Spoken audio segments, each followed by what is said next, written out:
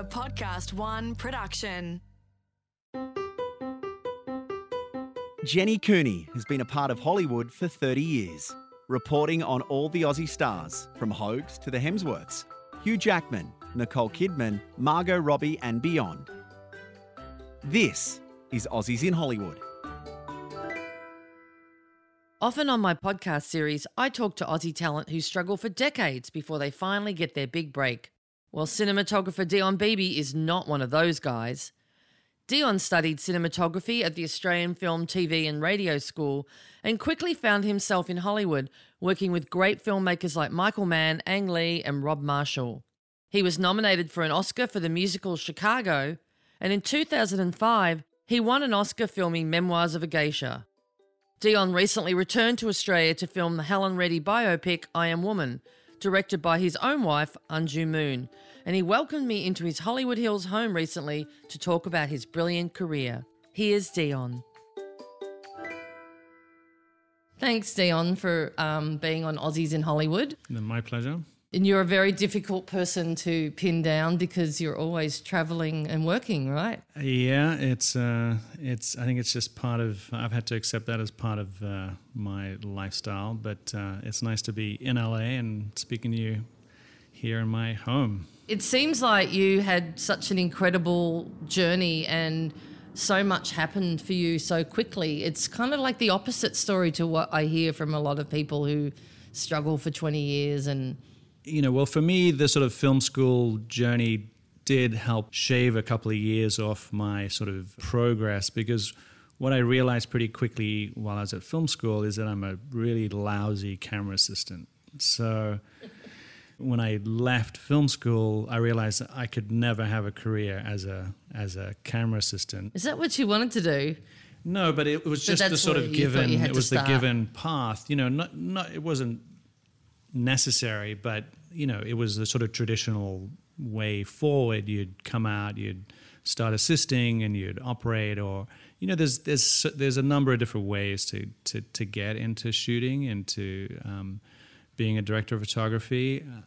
But realizing you're like really lousy assistant means that it really wasn't a choice for me. I just had to jump in and say, you know what, I'm just going to shoot and I'm just going to fumble my way through this and see what happens.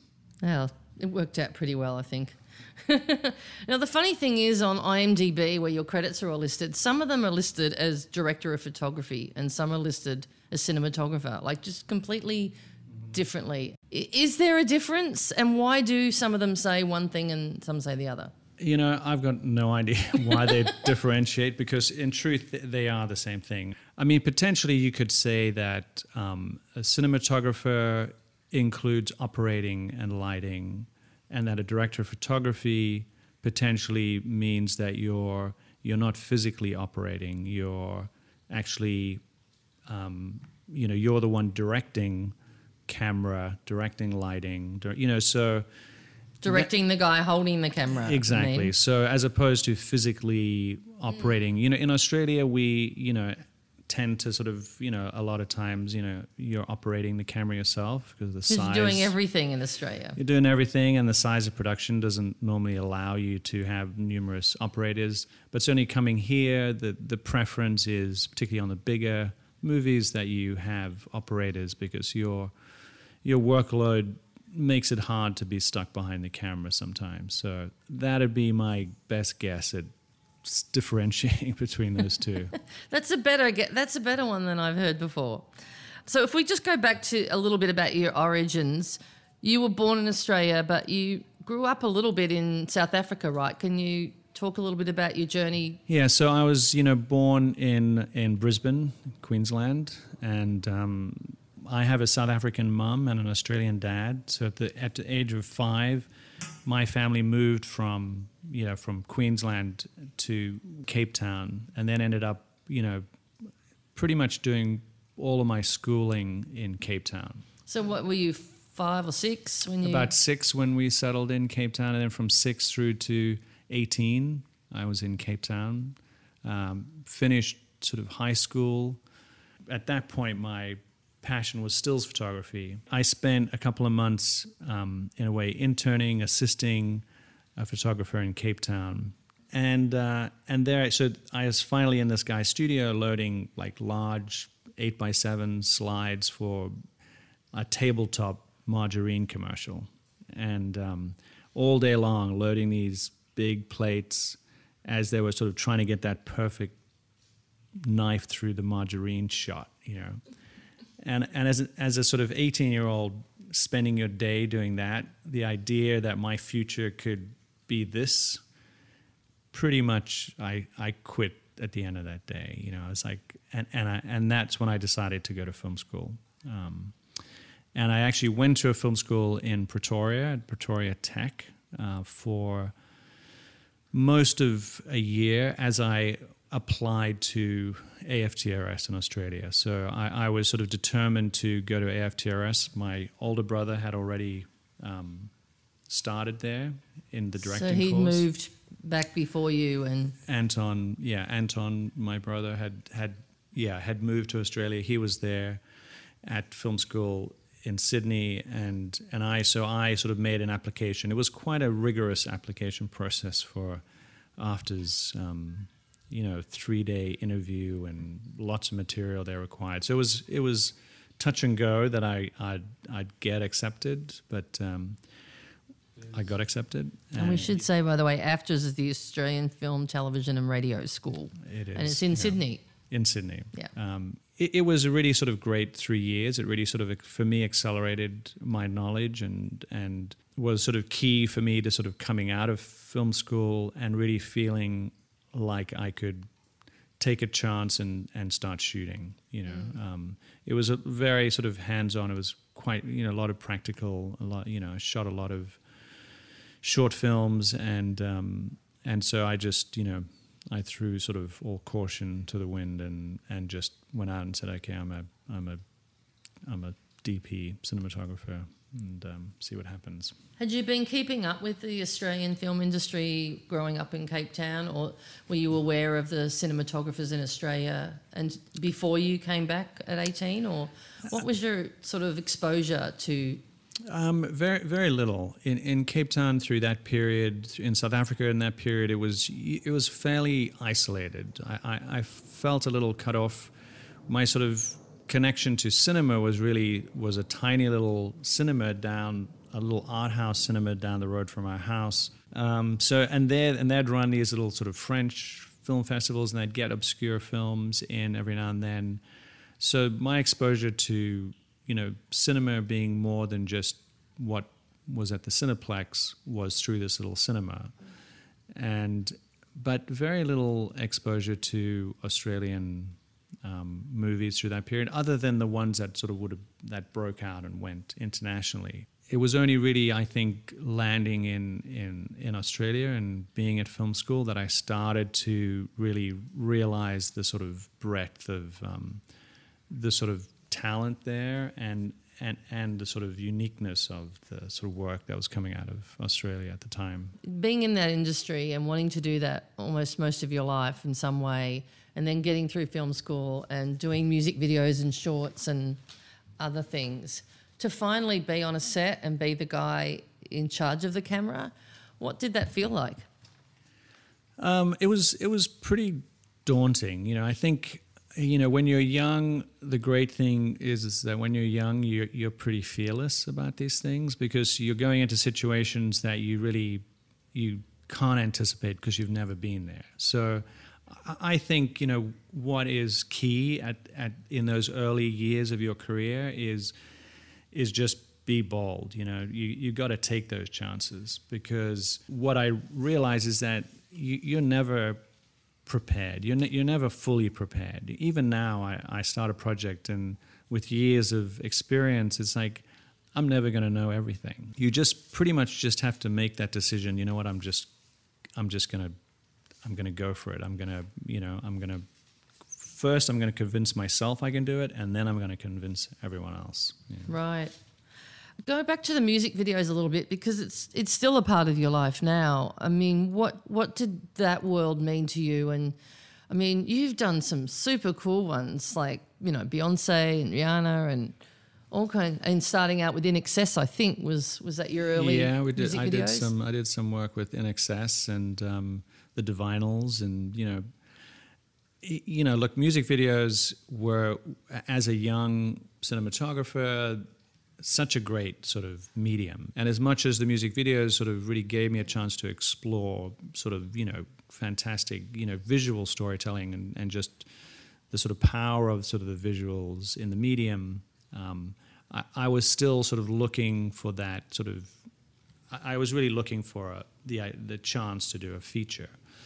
It's funny, in a way, the music videos fed into, which I really didn't see coming, is a sort of career shooting musicals, because I've done this sort of string of musicals, which, when I was coming through film school and when I was even growing up, musicals were, amounted to pretty much Grease and the Rocky Horror Picture Show. Like, that was it for musicals. I really didn't get a lot of exposure. So the idea of shooting musicals, in my career was just really far from, my thoughts. But in a way, coming out, getting into music videos, being exposed to that, and then getting that opportunity to sort of to shoot musicals, it makes sense. So when Rob Marshall met you for Chicago, did he know about that background, and did you feel like immediately it did help in some way? It absolutely did help, because our meeting was very sort of. It was just a series of fortunate events, in a way, because, I was on a movie in England that was in the process of falling apart. We'd shot about 2 weeks, and it couldn't go forward. So I was suddenly in London without, just hanging out. They were trying to recast at the time. As these things do happen on movies. Let's just say it involves Winona Ryder back when she was struggling with painkillers. Oh. And may have involved a certain shoplifting incident. Oh, right then. That happened in Los Angeles around about the same time. 2 weeks in, wow. And we were we were 2 weeks into shooting, and she was clearly sort of struggling with her own demons, and took a sort of weekend to come back to LA, and then of course that sort of infamous sort of situation happened, and then couldn't return, of course, to the UK. So we were sitting in the UK without a lead actress, as they tried desperately to sort of recast the movie. How awful. Yeah, it was tough. But so there we were sitting with this production underway. We sort of went on hiatus for a little bit as they tried to recast. So I was in London, hanging out, waiting for the thing to reboot, hopefully, when my agent called me and said, look, there's this project. It's a musical called Chicago. And I was like, I'm just about to go down on the West End and watch it. It was playing in London at the time. Yeah, it was crazy coincidence. So I watched it. I remember going in, somewhere on the West End, watching Chicago, thinking, how the hell is this going to be a movie? Because it's so sort of, as a musical, it's multiple points of view. It's very sort of, it's fairly sort of, there's this sort of, it's a little bit sort of vignette-y in the way it's told, and I think in theater you can switch the point of view a lot, and sort of it can still be cohesive. I think it's much harder in film to do multiple points of view. Then I got on the phone with Rob, and we had a long conversation.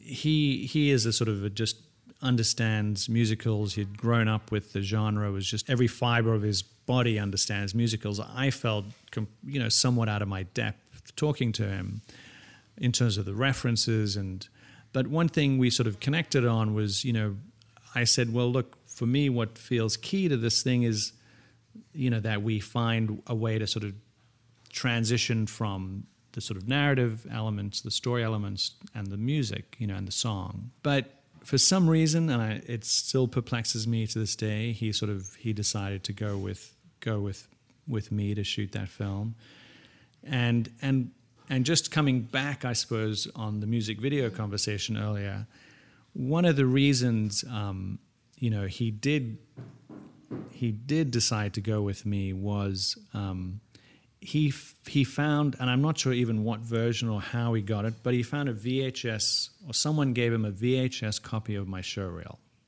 from Australia, Wow. And he watched that with, his partner, John DeLuca, and they sort of decided that they loved the reel, they loved the sort of some of the sort of visual elements, and it was like probably a 3-minute montage of music videos, movies, shorts, and almost on the basis of that decided that they were going to go with me, that, and they ended up talking to Jane Campion. They called her up, and she apparently gave me a great review, so I'm also indebted to Jane for that. Well, that was the 1999 movie Holy Smoke you did with Jane Campion. That was your first movie with her, and then you did In the Cut as well later. Yeah. So I guess that was probably, when you worked with someone like that at that point, was that sort of a game changer in your career, like a Jane Campion movie, and then you end up being able to work anywhere? That really was, doing Holy Smoke, of course, all these things suddenly give you recognizability, if that's a word. But, so after that movie coming to the US, suddenly there was, as opposed to the sort of, the rather sort of lovely low-budget movies I'd been doing in Australia, which had sort of, all had sort of great festival exposure and runs. But you walk into a meeting with an agent in LA, and literally at the time, if the movie wasn't Strictly Ballroom or Crocodile Dundee, they didn't know what the hell it was. So you quickly realize that unless it had had some sort of exposure, some sort of a theatrical release in the US, mostly they didn't know it, and you were sort of starting from scratch, and a little bit. I mean, even though Holy Smoke had those credentials and had a great cast and had Jane, it still was considered art house and slightly sort of left of center. But it really was, for me, it was a sort of game changer in terms of having a movie with that profile. How would you describe your style, if you think you have one that's a consistent thread through all your work? Look, part of me sort of hopes that there is no consistency, because, I think, the story, the script should dictate the style, and I've tried to sort of, stay sort of true to that sort of mantra, but I think, look, we have a way of seeing. I think everyone has a way of seeing things, and I really feel strongly that you give a camera to anyone and put a single object in the room and tell them to photograph it, every single picture will be different. Even if it's a white room with one object, just how we stand, how we look, how we perceive something it's just unique. Every human being has a unique sort of perspective. So I think, yes, I think there's probably a signature that we carry, that we have on our work, just purely because it's from us. But I do feel also strongly that the story should dictate the style. So you're kind of more serving the vision of the director as well. Yeah, I think it's it's a collaboration, but it is. It's a collaboration, and I think part of the first part of the journey in any movie is finding that language, finding what that vision is together. Discovering, well, what is this sort of story? Whose perspective? How do we best serve this story and perspective in terms of our visual language and style?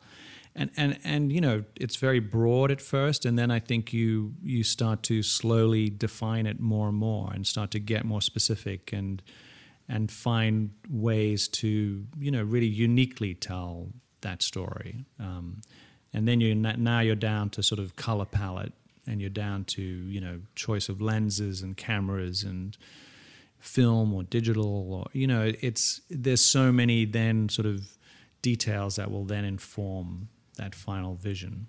That's what I find really fascinating, because on some areas it's such an artistic job, and in other areas it seems so technical. It sounded like with Michael Mann you went through a huge journey, technically speaking.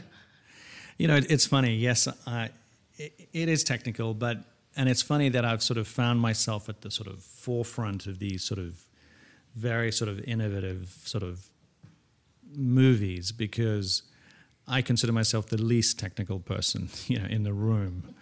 Of course, we learn, and we have to, you know, particularly in terms of cinematography, you've got to come in with a certain sort of technical know-how.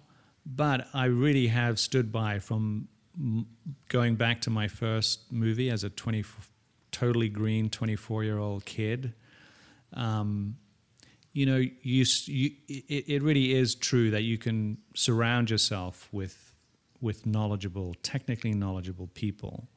And I think, you know, for me, I've always felt that for me, what's more important than technical knowledge is having a vision for what you see, how you see it, and how you realize that. There are a lot of people that can help you realize it. But having the idea, having the sort of, you know, sometimes the courage or just simple naivety to go into something without the knowledge is important, because that's how we innovate. Because, as I said earlier, we're never going to master all of these technical aspects of filmmaking, because they're changing all the time, and there's so many that I think it's important to not consider the technicalities at all at first, and then as you move forward, tackle the technical challenges. But if you go at a problem thinking about how technically difficult it is, it's gonna hinder you. It's gonna slow you down.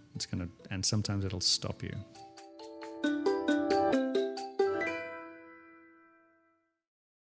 You got an Oscar nomination for Chicago, and it's still credited today, I think, with literally reviving the musical, and it never went away again, really, after that. But it was Memoirs of the Geisha, which was 3 years after Chicago, your second collaboration, where you actually won the Academy Award. How old were you? Gosh, I actually haven't done the math. I'm not, somebody I'm sure can go and do 2005. it. 2005. Yeah. 2005. Yeah, look, I was young, young in many ways. Look, when I was first nominated on Chicago, of course, I was younger and even greener, and really didn't understand what an Academy, what it meant to be nominated. You know, what that process and what the whole, that whole, award season, the whole build-up. I was totally naive to that, and people like, oh, well, so-and-so wants to, they want to do an interview. It's like, why? I'm working, I'm busy. It's like, the idea that you had to campaign for through the Academy Awards sort of lead up was just weird for me. Yeah, and it's an Aussie thing too, right? Yeah, you sort of just, it's like, well, look, I got nominated, so, we'll just see how it works out, the best person win. It's so. Who won that year? Well, in the end, it was posthumous. It was Conrad Hall. Yeah. So. That's a tough category then. That was a no-win situation for me, because even though Chicago won every other category. I knew through the whole, again, through the build-up, once he passed away, he was nominated, then he passed away, that, and he is one of the great cinematographers, American cinematographer, probably one of the greatest ever, that it was, I would have to sit back and watch this one out, from the sidelines. But look, so, when Memoirs came along, I was a little wiser. Not that I think you have to be wise. These things happen, and they're going to play out how they play out. But it was an incredible experience, an incredible journey, terrifying most of the time. And no more so than the night of, where you're sitting there, just. you're oscillating between, I can get this, I can win this, and thinking, whatever happens, I don't want to win, so I don't have to go up on that stage and try and say something. To millions and millions of people. Exactly, and there's, Steven Spielberg and Jack Nicholson and, all these people sitting there, Meryl Streep in the, audience sort of. And I remember that really clearly, sort of, walking up to the stage is one thing. It's like you're in a little bit of a numb sort of, haze, getting to the microphone and then turning around and looking out, and to look out in that sort of, that theater, suddenly you just, the fact that I didn't completely freeze up, I think it was remarkable. But the first thing I sort of noticed, besides all those famous faces sort of staring up at you, was the huge countdown clock, which I think by the time I got to the stage was already at like 11 seconds. And so I'm literally watching 10, 9, and I'm trying to think, like, what am I going to say? And I sort of, ended up sort of blundering it a little bit because I meant to sort of dedicate it to my dad who had recently passed away, but instead my mum was there, and I ended up saying, I know you're up there somewhere, because my mother was in the audience up on a higher tier, and I know people thought you meant you accidentally killed your mum at the Oscars. Killed my mum, yeah, but she got to have the sort of resurrection tour of Australia when she got back. So, well, you joined an incredibly elite but amazingly big group of Australian cinematographers who've won an Oscar. Like, I can't think of another category where, it was Andrew Lesney, Russell Boyd, Dean Semler, John Seal, and yourself. No, it is remarkable, and I have to say, look, coming to the US with that sort of legacy in place was, very reassuring. Because I think and I remember, at film school meeting John Seal, and then looking at the work he was doing at that stage, like movies like Witness. And the work he was doing with Peter Weir, and just thinking, one, incredible work, and here's an Australian over there doing it, and feeling like, well, maybe I could do that, and I think it really does open up that possibility, seeing, Australians, particularly in the field of cinematography, doing such amazing work, and, it felt possible, so coming over here and then feeling part of that legacy of Australian cinematographers was great, and why Australians do so well, I'm not really that sure. I think certainly there's very much the can-do Australian spirit. There's the fact that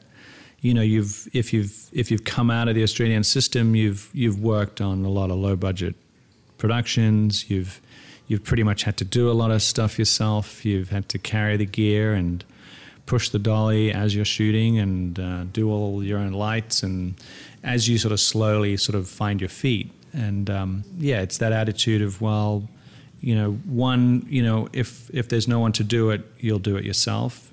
And two, when you're on set with your crew, everyone sort of gets behind it. Everyone gets involved, and the hierarchy is there's not much hierarchy through that early period of shooting in Australia. So yeah, I think Australians, they collaborate well, and that for a cinematographer is important. And I think a lot of people that I've interviewed for this podcast all talk about, Australia has like almost a free education system with the arts, and they support the arts so much that it really, to be able to go to school and like people from NIDA and where you went, in every aspect of the industry. Look, it's remarkable. You think of the size of Australia, the population of Australia, that, we definitely we punch way above our sort of weight category.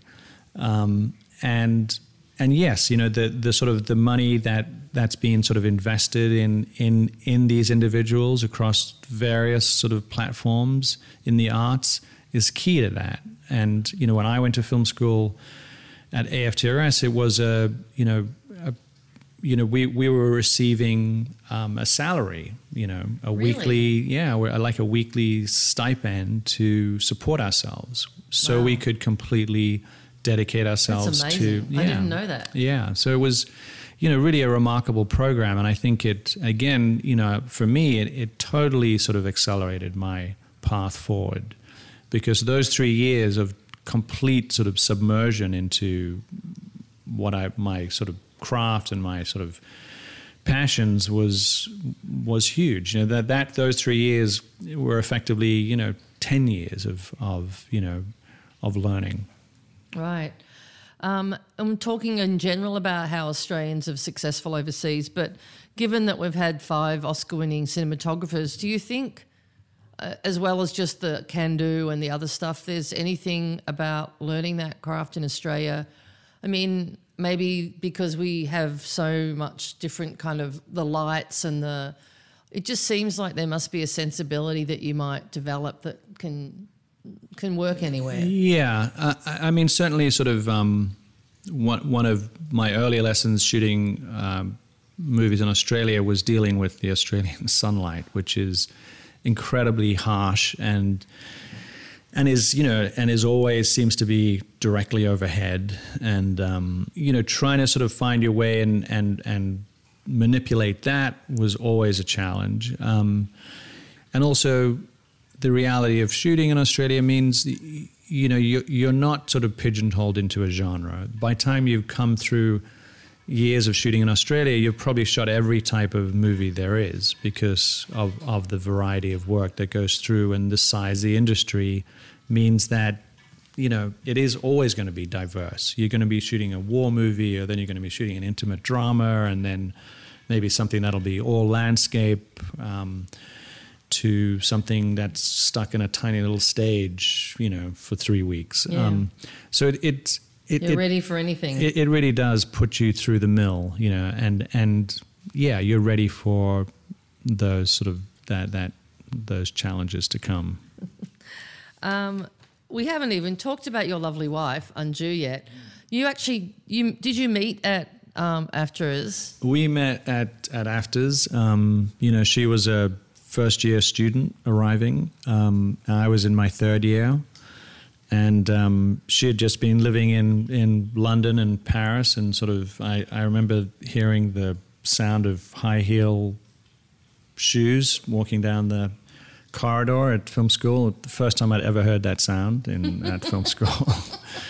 And of course, so we met and have been together ever since. So. And she was studying directing? Is that what she was in? So she came in the producing program at first year at film school, and then sort of segued into directing and producing. And now, we've just collaborated on our first feature together. So that's right. That's what I'm very excited. We're on the verge of the opening night film for the Toronto Film Festival for I Am Woman. And all that time ago, and I know that she did work with you. You collaborated on a documentary and a few things. So, but this must be really exciting that you actually got to work with your wife. Yeah, look, we had worked together over the years, commercials, short films. We did a feature-length documentary on Tony Bennett. So we had sort of been, obviously involved professionally.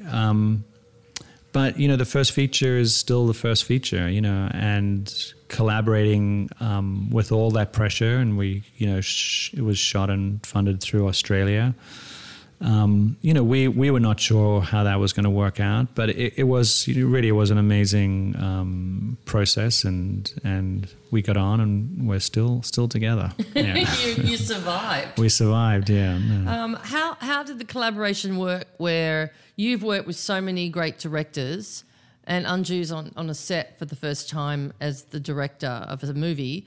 Did you want to not give her any tips, or did you say, well, when Rob Marshall did that? Yeah, be the total smart ass. No, really, I mean, she could obviously welcome some of it, I'm sure. Yeah, no, look, I think Sure, I'm sort of coming with a certain sort of level of experience, having shot quite a few features. But when I start a new project, I really want to clear the slate in terms of my reference point, in terms of how I'm going to approach this, how I'm going to work. If I'm working with a director for the first time, I also want to really, I want to hear them. I want to hear their point of view. I'm always trying not to enforce a point of view, because that's how you will ultimately find a unique voice to whatever that project is, and not repeat yourself. And I think if you enforce a very strong sort of, whether it's a strong lighting approach, a strong sort of compositional sort of approach, you're going to start to impose things on the story that may or may not work. So we sort of, we had a really nice collaboration, and I think we both sort of challenged each other. And did you ever have any big disagreements? Look, we had daily disagreements, not big ones. I mean, the fact that we were with each other 24/7 meant that a lot of those disagreements, we could have those conversations and resolve them before we got to set. So, there was, look, on one hand, you can't escape the movie because your day, night, weekends, you're just always in it. But also, as Unjoo points out, it was also a huge advantage because we were able to come prepared, on a small film, 6 weeks period. We had a lot of challenges, but we could always, we always had that extra time. So we were always coming to set prepared, and when you're on a movie like that, if you're not shooting in the first hour, you're not going to make your day, so you really have to hit the ground running, and it doesn't let up. So, there were certainly advantages to working and living together. Yeah. Did anything surprise you, or you learned something about your wife that you didn't know before this experience? Yes, she always surprises me, but just the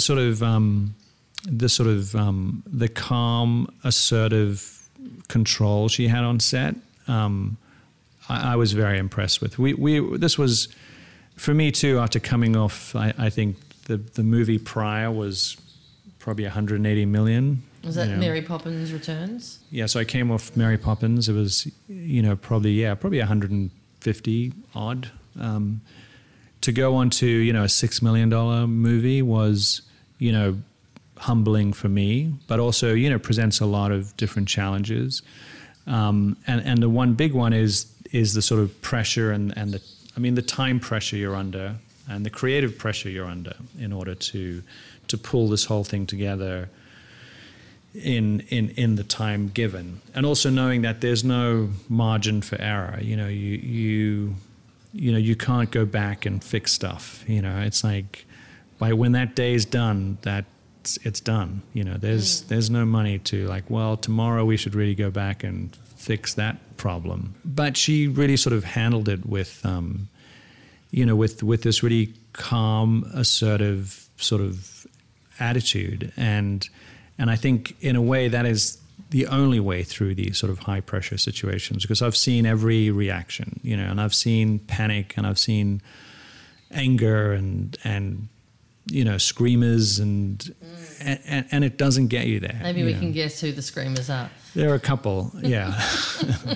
Well, we should say that I Am Woman is the story of Helen Reddy, who sort of was one of the pioneers of the music industry for Australia, who came before Olivia Newton-John and everybody else, and her story hasn't been told that well before. But I believe, I think you guys met Helen Reddy at a G'day USA event, and that was when it all started, right? Yeah. No, we were at some, G'day USA. I sort of sat at this table next to this woman who was lovely, and I introduced myself, and then I introduced her to Unjoo, who was sort of to my sort of right. Helen was to my left. And as soon as Unjoo heard her name, she just said, "We're switching seats."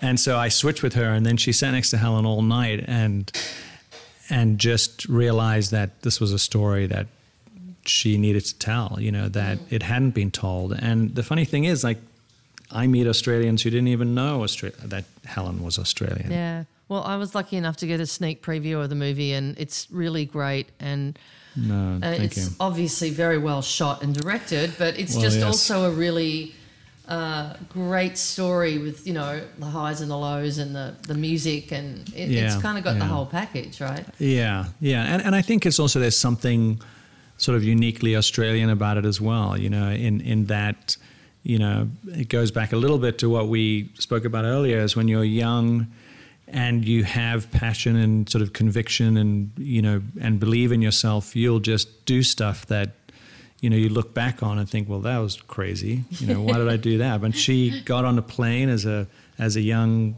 single mother with a 3-year-old child and just went to New York, you know, and stayed there and forged a career at a time when, as a young single mother, you know, chances were pretty slim you were going to make it, let alone coming from, you know, from Australia. Back then it wasn't fashionable to be Australian. There were not a lot of people, you know, just jumping on a plane and coming over to make it in entertainment in the US. But she had that dream and just went for it. Did you do Gemini Man before? I went from Poppins to Gemini Man. And so I came off Gemini Man onto I Am Woman.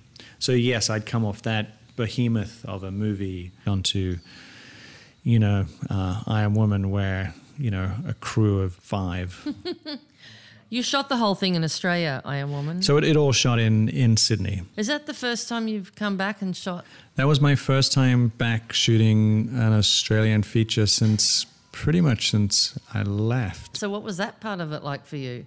I mean, it was great. It was a really great experience, and I'd sort of realized how much I missed, you know, Australian crews and just the sort of irreverence that you get on set, you know.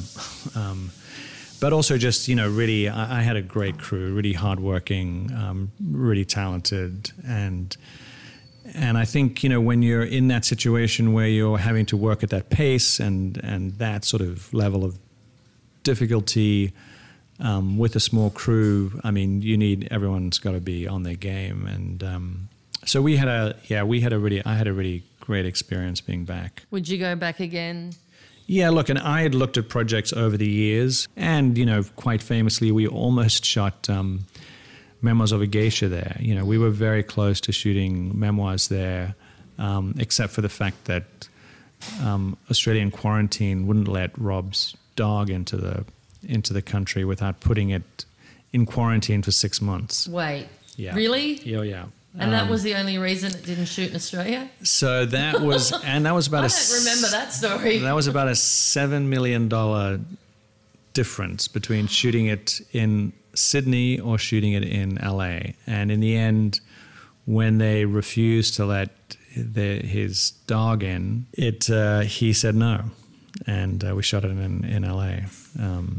So there's a lot of, you know. It's a good thing Johnny Depp didn't know in advance, so he couldn't get his little dogs in country legally. He knew. He just decided to bypass that little detail. So it was the sort of the LA crew were very thankful to the dog. Yeah. So your next movie, you're returning to work with Rob Marshall and returning to London for The Little Mermaid. That's a live action version of the cartoon. And you mentioned you'd be there for a year. I mean, how does it take a year? Like, you're the cinematographer. It sort of, you know, it comes down to the level of involvement. I've actually started on this project in May of this year, so it's almost going to be close to a year and a half of involvement, you know. But, you know, that period, the full-time period starts, in September and will sort of end probably in September 2020. But with a project like this, and again, because of my sort of relationship with Rob, you know, we collaborate on a lot of things in a different way as I would often with other directors. Yeah. And also this project has a lot of technical challenges to it because of, you know, not just the underwater aspect, but because you've got sort of half human, half sort of fish you're dealing with in terms of how those characters move and how they interact. Trying to sort of figure out what are the live action elements that we're going to shoot, what are the VFX components and the animated aspects we're going to obviously have to sort of marry with that. Is that something as a technical skill that you've had to really learn through your career, where even with Mary Poppins there was a little bit of that? Look, it must be tricky when you're shooting a movie and there's a whole other movie. It is, and I think I've always tried to stay up to speed on the sorts of, particularly in the world of visual effects, because that's such a fast-moving, field in terms of filmmaking, and there's so much change and innovation going on every year that. I think for a cinematographer, it is important to understand the workings of that. Not that you have to understand the technicality of it, but you really do want to know what can be achieved and be aware of what you can do and the different methodologies available to do it. Well, thank you so much for talking to us for Aussies in Hollywood, and we can't wait to see what's next. No, thank you. It's been my great pleasure. Thanks. Well, I've already had a sneak peek at the film I Am Woman, and I can't wait for you all to check it out when it hits cinemas in 2020. In the meantime, Dion's now in London for the next year or so, working with none other than Rob Marshall again on the live-action film version of Little Mermaid. I have no doubt if anyone can make it work, it's Dion. Until next time, that's all from Aussies in Hollywood. Aussies in Hollywood was presented by me, Jenny Cooney, and recorded in collaboration with Podcast One Australia. Audio production was by Nick Slater, and executive producer was Jenny Goggin. For more episodes, go to podcastone.com.au, download the app or look me up on iTunes.